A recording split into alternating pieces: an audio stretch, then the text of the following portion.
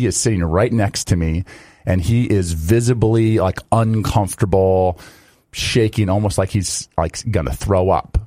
And so I'm talking to him. I'm like, "You all right?" He goes, "No, I'm not doing very well." I'm like, "What's wrong?" And he goes, "Well, you don't realize how hard it is to be Brett Favre every time I go out there." TCL is a proud sponsor of the Score North Studios. TCL, America's fastest growing TV brand. It's Minnesota Sports Rewind.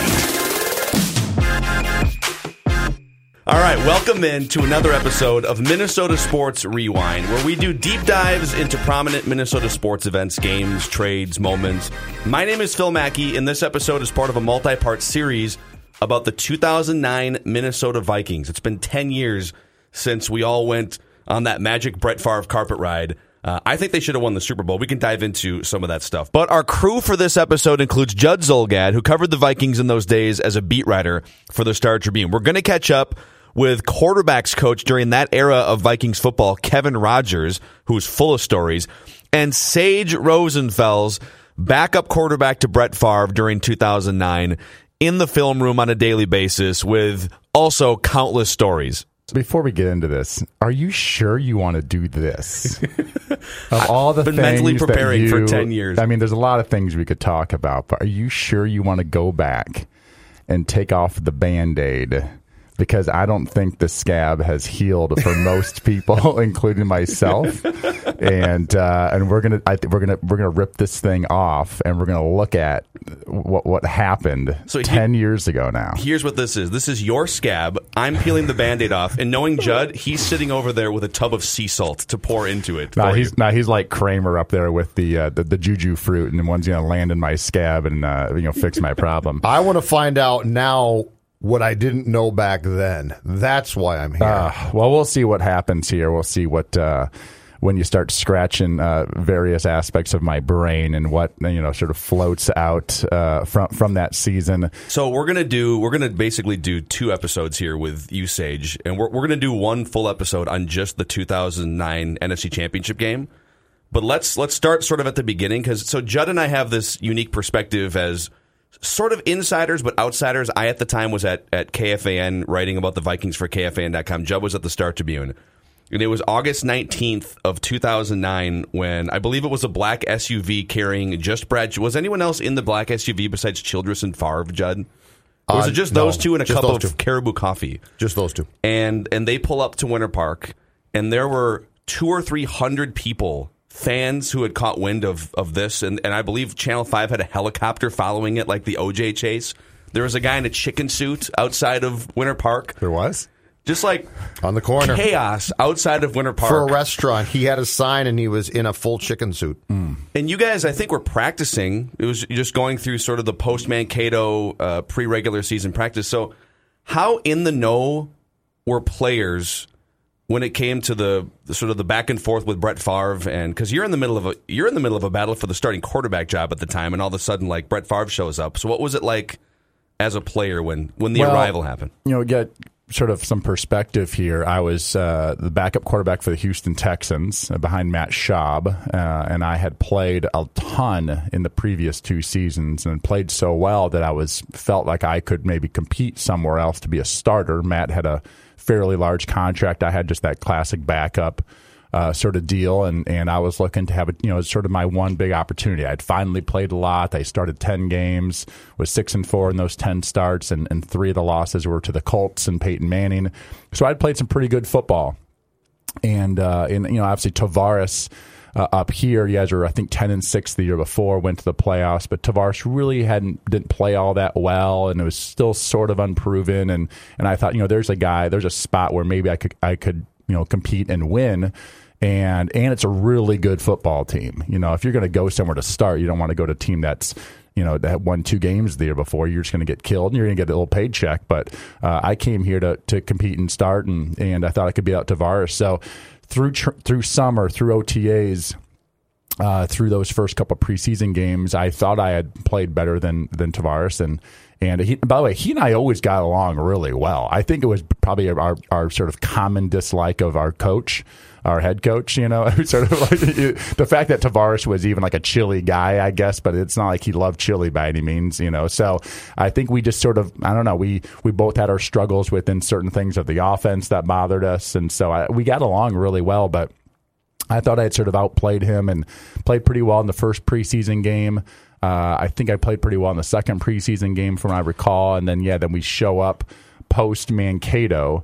Back in Minneapolis, and it's one of those first practices when we got here. I'm not sure if it was the first one, but one of the first practices where we had moved back from Mankato, and we're now, basically staying at our houses or whatever, and sort of more on a regular practice, schedule. That third preseason game is sort of like a mock game week. You sort of have if it's a Saturday night game, maybe you start it on a little bit different, but you sort of have that, try to make it like it's a regular season type of a week for like a lot of the young guys. Like, this is how you sort of do it. You install certain plays on Wednesday, you install certain plays on Thursday, blah, blah, blah. So we're sitting there Monday, or that, what day is, what day of the week this was? Was it like a Monday or Tuesday or something? Yeah, it probably was, yes. So we have our morning meeting, and we break up. After that morning meeting, there's always like a team meeting, and then everyone breaks up into either like offense, defense, or into just individual meetings. And so we're going to break up into, I believe, an offense, individual meetings. And so we're going to be with Kevin Rogers, who's our quarterback's coach. But before that, Brad Childress takes Tavares and I believe John David Booty was the other quarterback. Let's not leave him out of the mix here, and brings us into this room, which really just was where Chris Kalu played video games, it seemed like to me. It was like I guess it was a lounge room, and I don't know if it had a pool table, but it had video games, and it had like a Guitar Hero thing that Kluwe was like a national champion or something at. He was very good. Yes. So I was never really in there, but like that was probably the only time we were in there. And Childress says to all of us, he says, "Well, guys, today we're going to sign Brett Favre." And blah blah blah, and so it was no more than a minute long. And actually, we have exclusive audio of this. Actually, you do. Spit it out, Brad. So after that meeting, we went to the quarterback's room, and I don't really remember much after that. We had a couple hours of meetings and talked about we're like installing the game plan. We're installing the game plan. The quarterback wasn't there yet. You know what I mean? So then we got to I think we had a walk through or something, and then we had lunch. So I'm sitting there in the cafeteria, Old Winter Park. I'm at this table, and I'm facing the table, and behind the table is the TV, if that makes any sense. And at my table, though, is Jared Allen, Greenway, Lieber, I think Heath Farwell, who was like a linebacker special teams guy. Him and he was like Jared Allen's little minion type of deal. So there's like 5, 6, maybe John Sullivan, our center. And we're watching this thing. And it was one of those deals where, like, well, this is awkward. Here we are sitting next to Sage, who, moved his whole family up here and, took a chance of a lifetime to try to be this. Now it's like, well, that's over. So, but, we'll see how this goes. I mean, it wasn't like, it was just sort of funny. It was just sort of like, well, this is weird. What's going on here? And there's like, where are they? I think they're over. I think they're over now by like where Tria is or something. You know what I mean? It's like where are they on 494 or something like that? Where's Waldo? Yeah, and then they next thing you know, they pull into, because at Winter Park at that cafeteria, you can actually look out onto the parking lot and almost look out to the street. And so you guys are watching the news, like the helicopter footage of this, yes, while eating lunch. Yes, while eating lunch. Yes, and then they showed up and walked into the other room, and there's people are shaking hands and, the whole thing. And I mean, that's pretty much what I remember.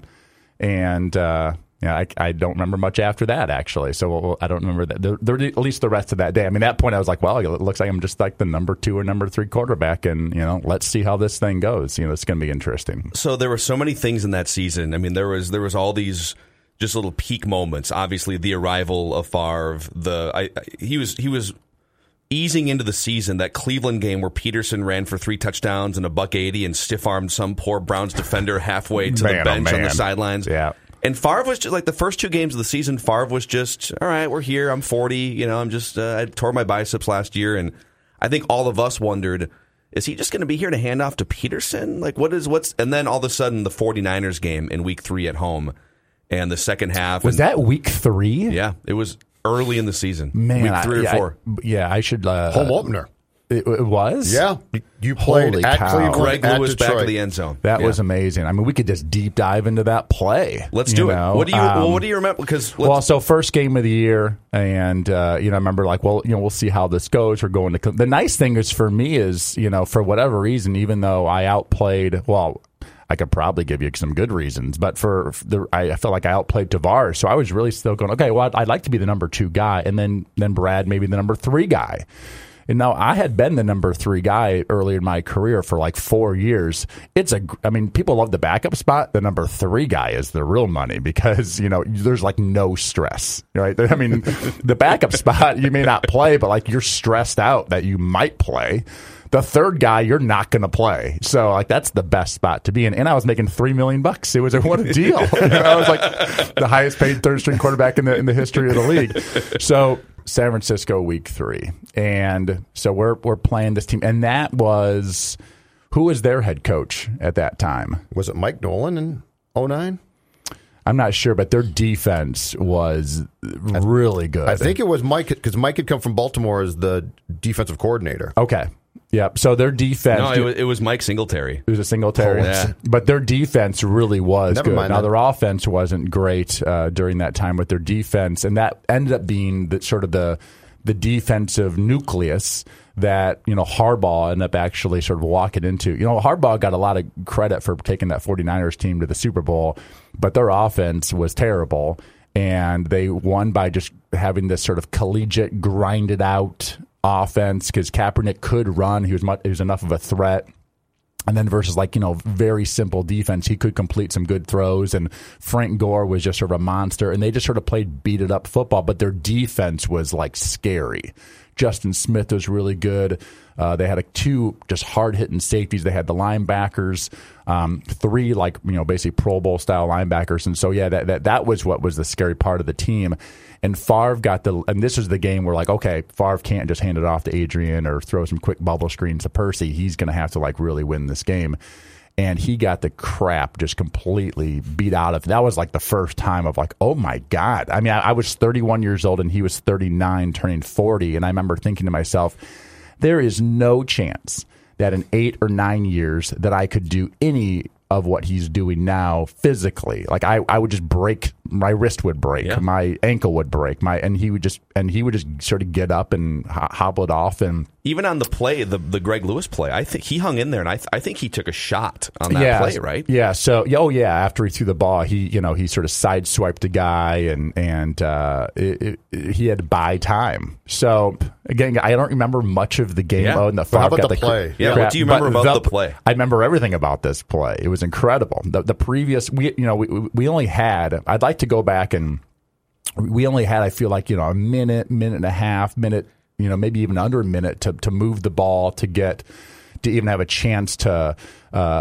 maybe throw a Hail Mary, right? There's an aspect of the chances sometimes of moving the ball all the way down to the 10 and actually having legit shots at the end zone isn't always realistic. A lot of times, let's just try to get the ball near midfield or to the plus 40, so at least we can have 2 or 3 shots of a Hail Mary. Sometimes that's the best you got. So we do move the ball down, but we had just basically called the same play 4 or 5 times in a row. It was just all go routes because we're just trying to get as big a chunks as possible, try to stop the clock or whatever. So after the 3rd or 4th one, Percy Harvin you've run 4 straight sprints in a row, and he was just completely exhausted. And then we'd move the ball down to the... Yeah, it was down to the 46 and then to the 39.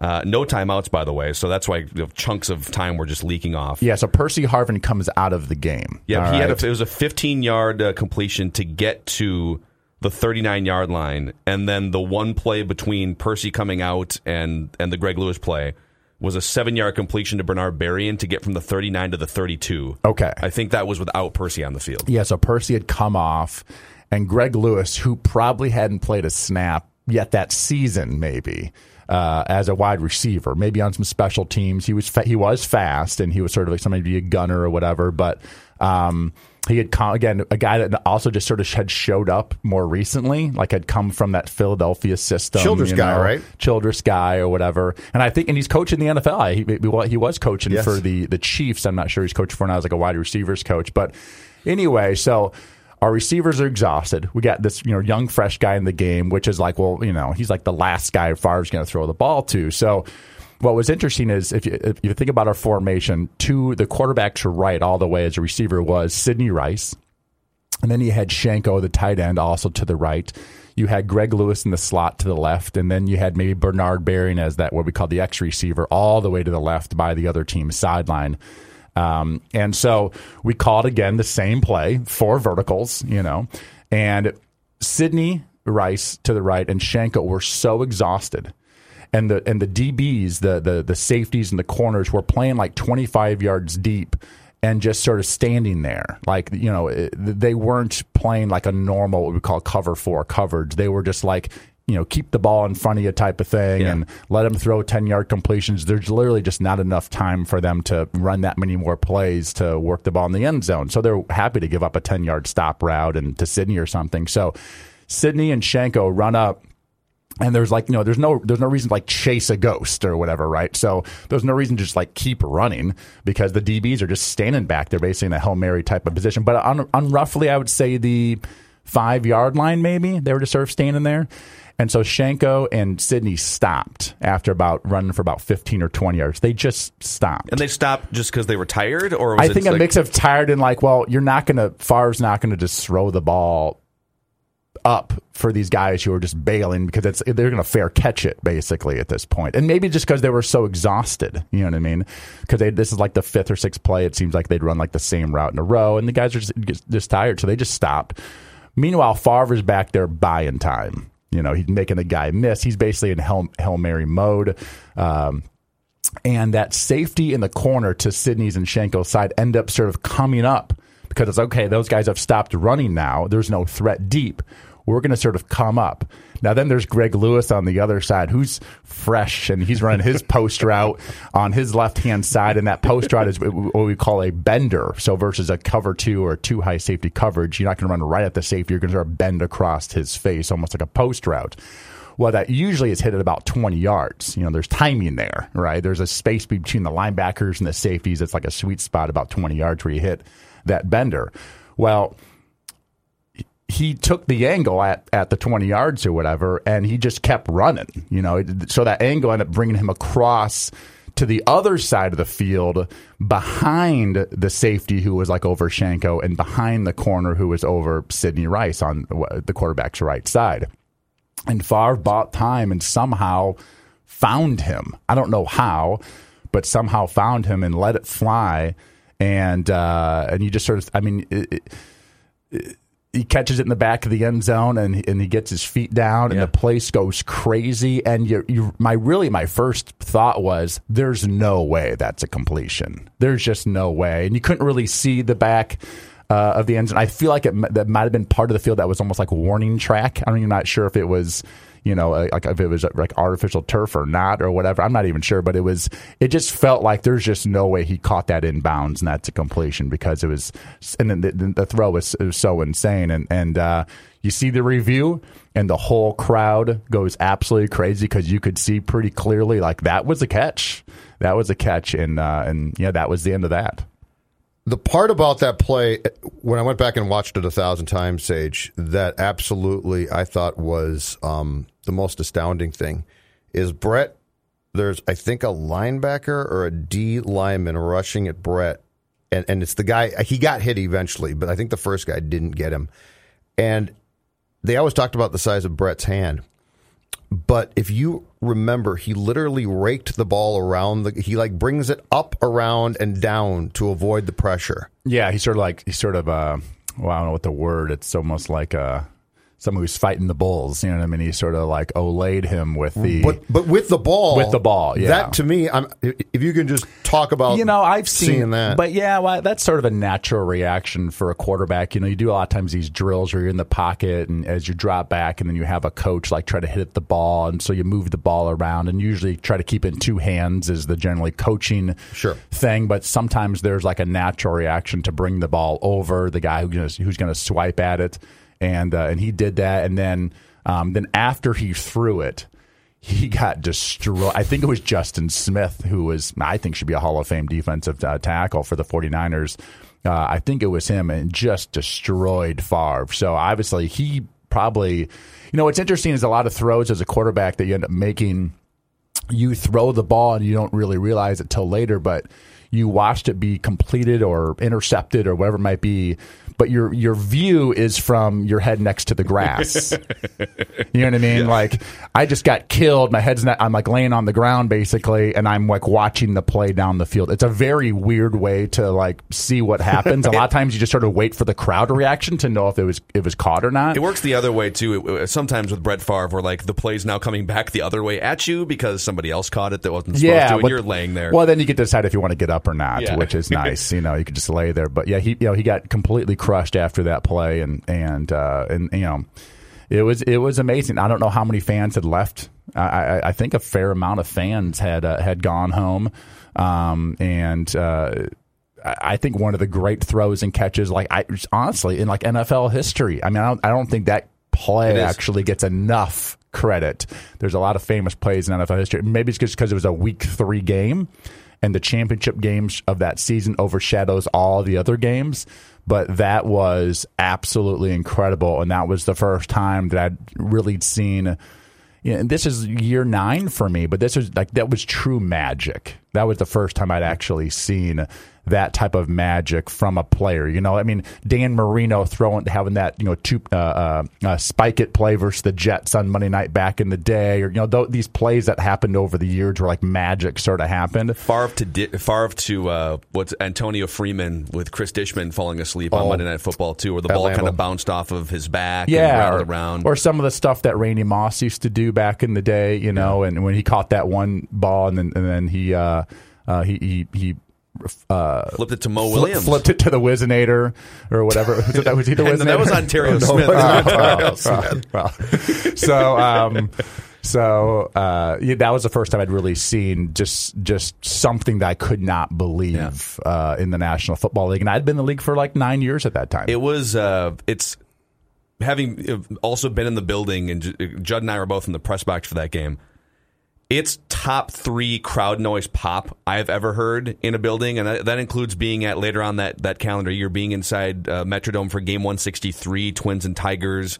I wasn't in the Metrodome for the Twins World Series in '91, but it's like one of the 3 loudest crowd pops I think I've ever heard when he came down with that ball initially. When people thought that it was a touchdown, and it was, but then we had to, of course, wait for the replay. Yeah. What was, before we dive, because I want to talk about some of the Packers stuff later on that year too, but just a quick aside, what was Brett like behind the scenes, and what was it like watching film with him? What are some things like that we wouldn't know that you would have experienced with him behind the scenes?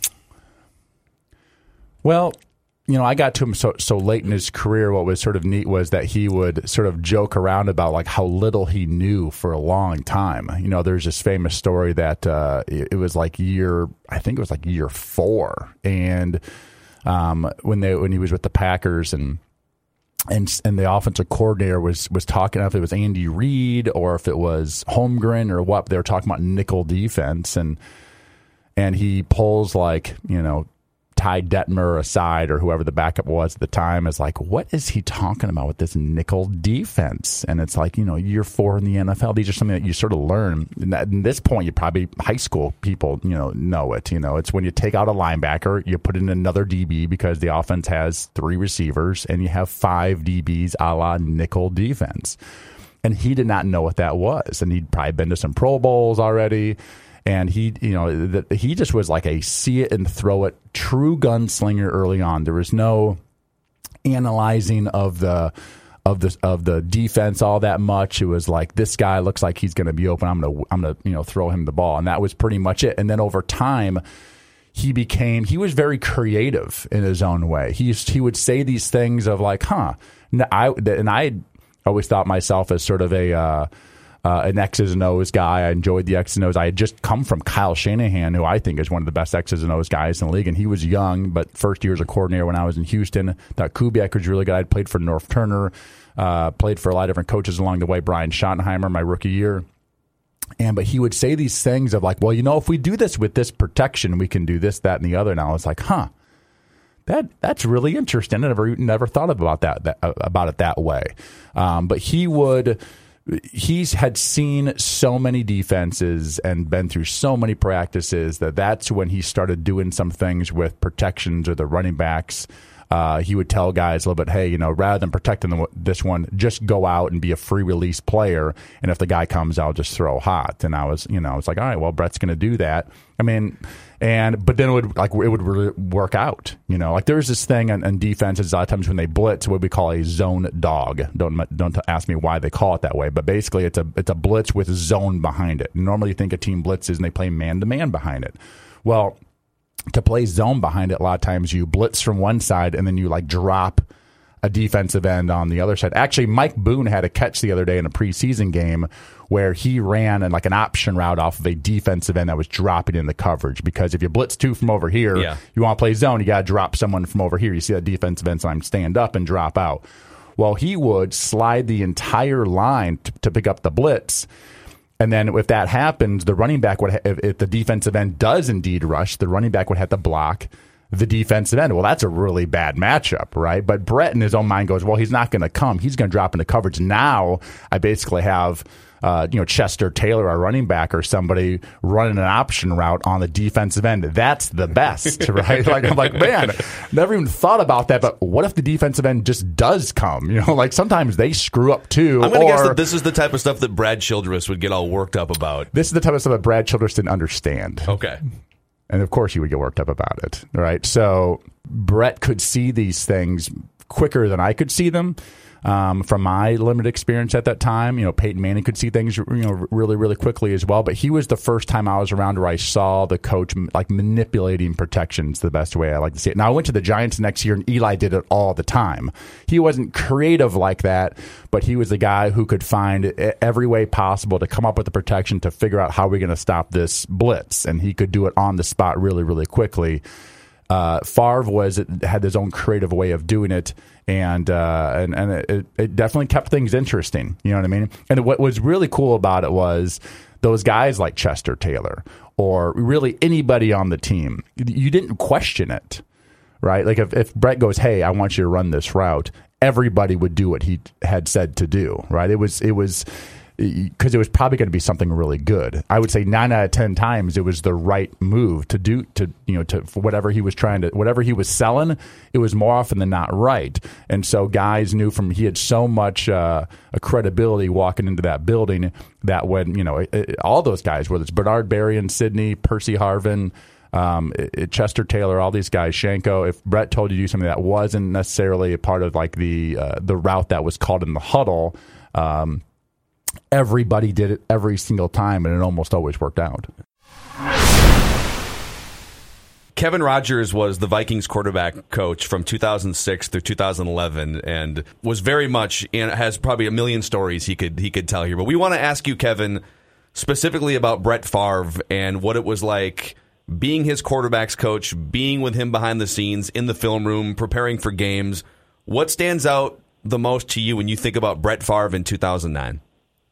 Well, first of all, at the beginning of 2009, the rumors had been swirling about him coming to Minnesota, but there were a lot of meetings in reference to him coming. And be very honest with you, what I'd heard about Brett, I really didn't know him personally, and what I knew about Brad Childress, I'm not sure that situation was going to work out, because Brad was such a stickler about stuff, and everything I heard about Brett was, what a cowboy he was. And so anyway, obviously we got him. We had the, it looked like the O.J. chase coming into Minneapolis when we picked him up for his first practice. First time I ever met him was on the practice field in the exercise line.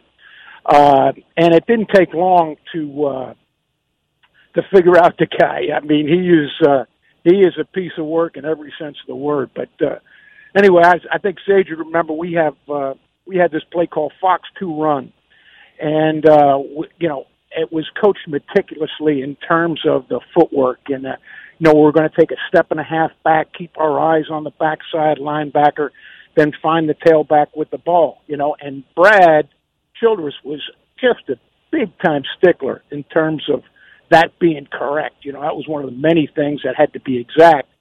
Well, Brett, we call Fox 2 Run. First time we're doing center quarterback exchange. Brett takes the snap. He fakes a bubble screen to the right, twists around, throws a bubble screen to the left, and then turns around and hands it off. And obviously, that's not what we wanted. But first thing I did was look at Brad Childress, and if he didn't say anything, I sure as hell wasn't going to say anything. But as far as Brett as a player, totally unique. I had him when he was 40 years old. He still had an arm like a rocket ship. He had the reputation of being a gunslinger and a cowboy. Yet that year, that 2009 season, the guy throws for 34 touchdowns, and I believe it was 7 interceptions. And truly amazing things that Sage and I got to watch with that guy. Like you think about the 49ers 2-minute drill that season when we had 12 seconds left, and he buys time, and he hits Greg Lewis, who's in for his first snap of the game with no time left at the very, very back of the end line. Just an unbelievable play. You figure the game's over. And then those 2 wins against Green Bay, and he was a happy-go-lucky guy. I mean, the personality in the locker room. But before those 2 games, boy, he was tight-lipped and I thought nervous, but came out and played lights out in both games. And, I remember running out of the tunnel with him. We played up in Green Bay and hearing those boos, and I'm thinking to myself, man, you got to really be good to get booed like this, And then getting into the NFC Championship game, we had a hell of a team. I mean, a really, really good team, and he played his butt off. I remember we went through exhaustive preparation for that game. I remember everybody on the team got earplugs because we were so concerned about the crowd noise.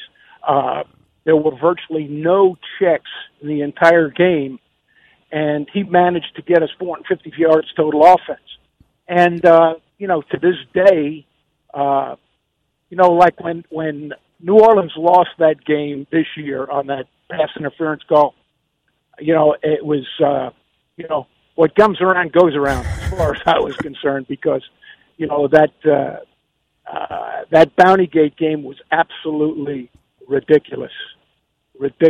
And I'm amazed that some of those guys still have jobs in the NFL. But Brett Favre was everything I could have imagined in a quarterback and even more. And absolutely every day he showed up for work, it was a good day.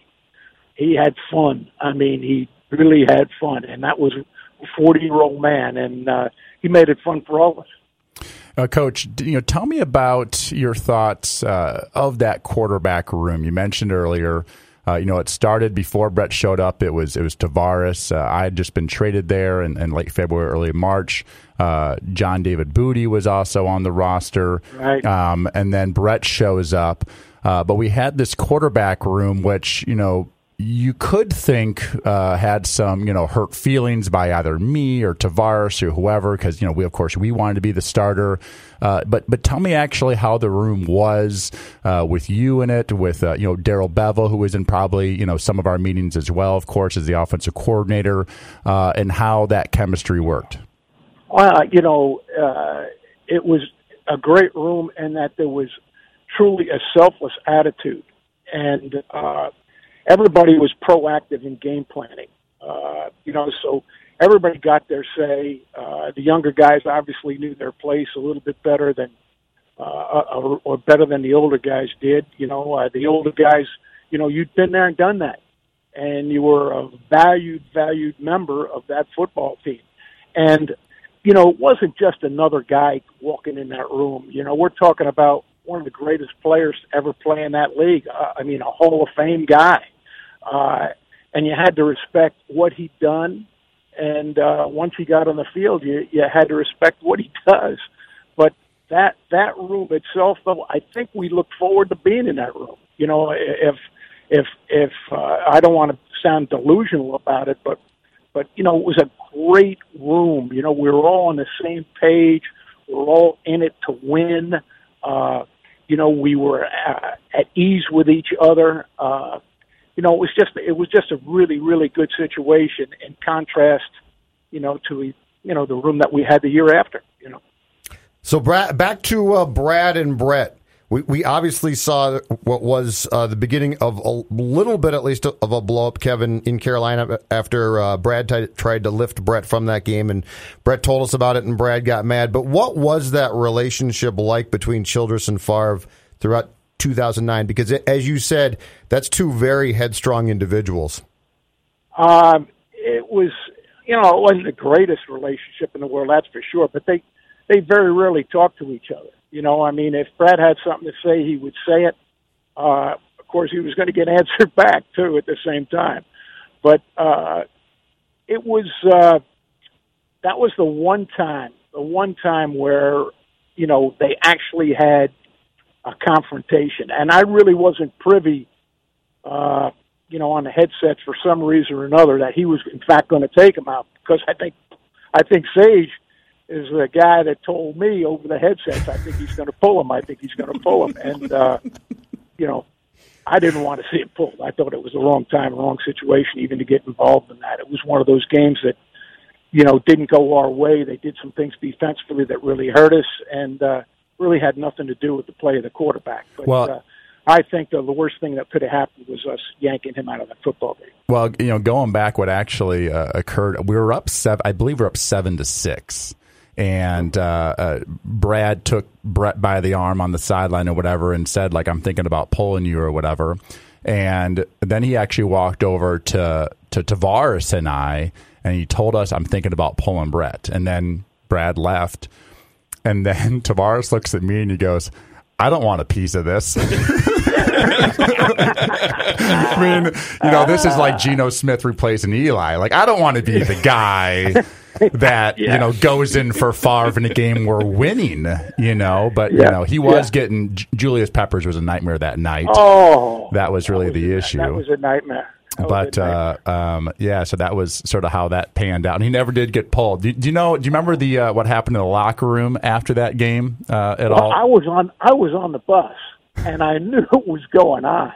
And it was almost like, oh, my God, what's coming out of the locker room here, But I wasn't totally aware of it. Well, you were still in there, right? Well, so I'm going to go ahead and just take credit for the whole thing, for instigating the whole issue, because I had come out of the shower or something, and I'm getting ready, and Brett was talking to both the PR guys, Bob Hagan and Tom West, and Brett looks at me and he goes, man, people got to know that, Brad just tried to pull me from this game, And I think Bob and Tom were like, you're not going to say anything at the press conference, are you? And I look at Brett and I go, I bet you $100 you don't say anything at the press conference. And he goes, I got you on that. And so he walks in there and goes, yeah, Brad tried to take me out of the game. I'll jump in because NBC's cameras caught it on the sideline, and my office at the Star Tribune called me and said, they're trying to lift Favre. I said, are you crazy? He said, no. So at the postgame, I asked Brad the question, and Brad, in typical Brad fashion, just danced. So then Brett comes up, and we're on deadline, so I don't have much time here. And I said, Brett, it looked like they tried to lift you. Or I said, what happened? And he said he was going to take me out. And I was like, what? And so then Brett starts, and in Brett fashion, guys, he starts going down his 3-4 paragraph answer, like the play-by-play. And then after that, Tom Powers of the Pioneer Press, a columnist who was off deadline, circled back in the locker room, found Childress and told him, and that's when I guess Brad flipped out. And so, congratulations, Sage. All hell broke loose. Well, I owe Brett $100, I guess. So He's one of those guys you don't want to call a chicken. It's like Back to the Future with No. Michael J. Fox. No, he's going to take you on the dare every time. Yeah. And probably come in the locker room after he does it and smack you on the behind. Yeah.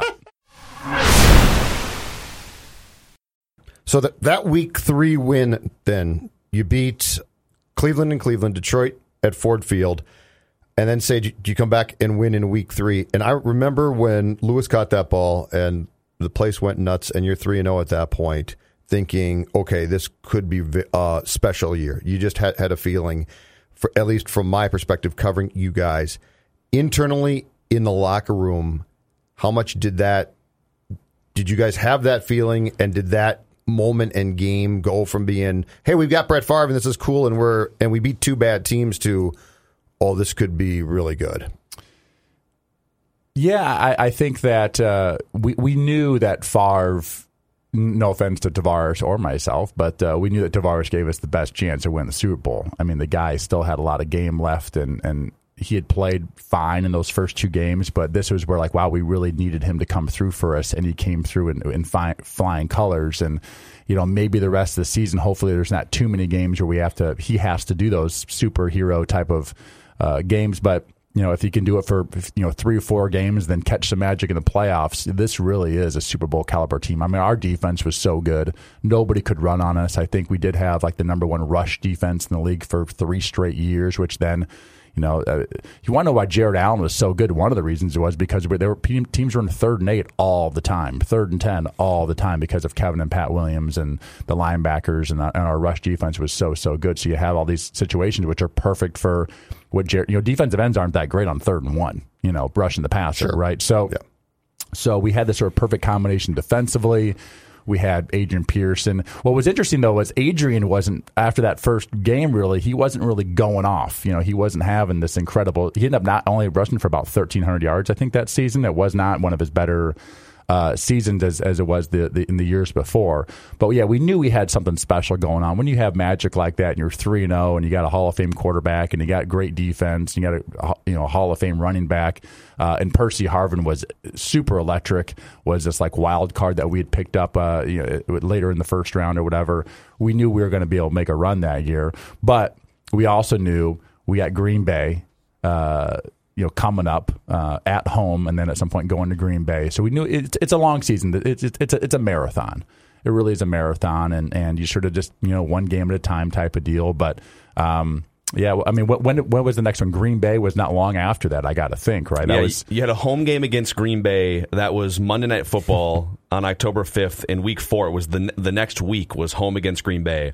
And then a month later, on November 1st, was at Green Bay for the first time. What was, from your perspective... I have better stories about the game at Green Bay. What's your best story? What are your best 1 or 2 stories about the at Green Bay game? When I give a speech, sometimes I occasionally tell this story. So, we played home versus the Packers. We beat them, and it was a good game, if I recall. But we got the lead, and Rodgers just sort of couldn't catch up. Now, Aaron Rodgers was not like the Aaron Rodgers as we know him now, as like sort of his own Superman. But he was still very, very good. And they had Jermichael Finley, who was this monster tight end, who probably would have been a Hall of Fame guy if he wouldn't have gotten hurt. Obviously, they had some good receivers, and they were a good football team. So we won at home. We go to Green Bay. And there is a lot of build-up to this game, almost more than the first Green Bay game, I felt like, because this was Favre's return to, like, his home. And there were, the fans burning his jersey. There was, all this sort of extracurricular stuff going on leading up to this thing. But you also knew, like, there's a lot of Packers fans who are almost more Brett Favre fans than Packer fans. And so, like, they were, people were wearing jerseys that were like half Green Bay and half Vikings, and they had number 4. It was like, it was very odd. So nobody has ever represented a fan base in American sports like Brett Favre represented the Green Bay Packers. It was just a perfect blend. The NFL only cares about the NFL Shield and the 32 franchises. They truly don't care that much about like the individual player, because that would mean that people are actually attached to the athletes, which I don't think the league actually wants all that much. They want them attached to the teams. Favre was a guy where people were attached to the athlete, and I think Jordan was that way too. There's certain players that are like that people are, when I played for the Dolphins, people were Dolphins fans because they just loved it. We'd go play like in Indy or some random place, and there'd be Dolphins fans. I'm like, how are there Dolphins fans in Kansas City? There's 200 people at a hotel. It's like, oh, Dan Marino was their idol growing up. So he almost like transcended the Dolphins. That's years after the fact. Years after the fact. And he wasn't even on the team, right? So there's some magic there with that. So we're in Green Bay. We're in the locker room before the game, and Brett is extremely nervous. And most games he was, telling jokes and, slapping guys on the butt. We've all seen those videos, and he was loose, and that was probably his own way of almost overcoming his own. Listen, you're nervous inside, whether you act like it or not. Everybody is nervous going into a football game. It is like, it's a violent, crazy sport. You can't just be like loosey-goosey going to the game. If anything, you're probably trying to cover up, it's like a therapy thing to cover up the fact that you're about to walk into a crap storm, which is an NFL football game. So anyway, in this game, he's not that way. He is sitting in his locker, and he is shaking. He is sitting right next to me, and he is visibly like uncomfortable, shaking, almost like he's like going to throw up. And so I'm talking to him. I'm like, "You all right?" He goes, "No, I'm not doing very well." I'm like, "What's wrong?" And he goes, "Well, you don't realize how hard it is to be Brett Favre every time I go out there." I go, "Huh? Well, you're going to play great. We got a great team. We got a better team than them. We're going to win the game, and you don't have to do anything special, I can't say I had anything, in great words for him, but he, imagine that. Imagine having to do what he did just a few weeks earlier in San Francisco and mentally going, I may have to do this again this time and make magic happen, because he did it forever. Like, that's the way he played. That's why people were a Vikings Packers jersey combination with number 4 on it, because it was about, because of that magic, and that's what that was magnetic about him. But there was this internal pressure that he had that it's hard to live up to that. And then to go home, I truly believe he was concerned, or it did bother him that people did burn his jersey, or that people might boo him. Like, he loved Packer fans as much as Packer fans loved him, and then to go back and then to, it's like what Andrew Luck had the other night where people booed him. He goes, yeah, it hurt. So imagine going back to this place that you gave it all for, and then they boo you just because you're on another team. I think he was sort of worried about how much that would hurt him, and so there was that in the locker room, which was interesting. And then as we're walking down the tunnel, now most of these new stadiums, they have these huge tunnels that you can like drive a semi through basically out onto the field, and so it's not some small. Now in Green Bay, it's not that way. It's basically a single row tunnel. Like, maybe you can have two-way traffic of one person's coming up to the locker room and one person's going down, but that's about it. Yeah, but not like Kevin and Pat Williams shoulder to shoulder. Yeah. Out the end zone too, right? Yeah, it's a south end zone. Out into that end zone. It's a south end zone. You come out of the south end zone, and you sort of it's like you open up to the Lambeau Field. It really is.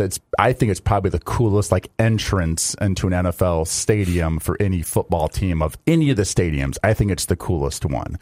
Sometimes you're in the corner of the end zone. Again, they're like they're these huge places where all the lawn mowers and all these things are going on, and golf carts and stuff. This is not that way. This is like just for human beings to walk up and down at the width of maybe like 6 feet or something like that. So as we're organizing at the top of the stairs, I think to myself, because I've been there before, and I think to myself, I think there's going to be a lot of eyes on Brett Favre as he exits this tunnel. Cameras, this is going to be documented forever.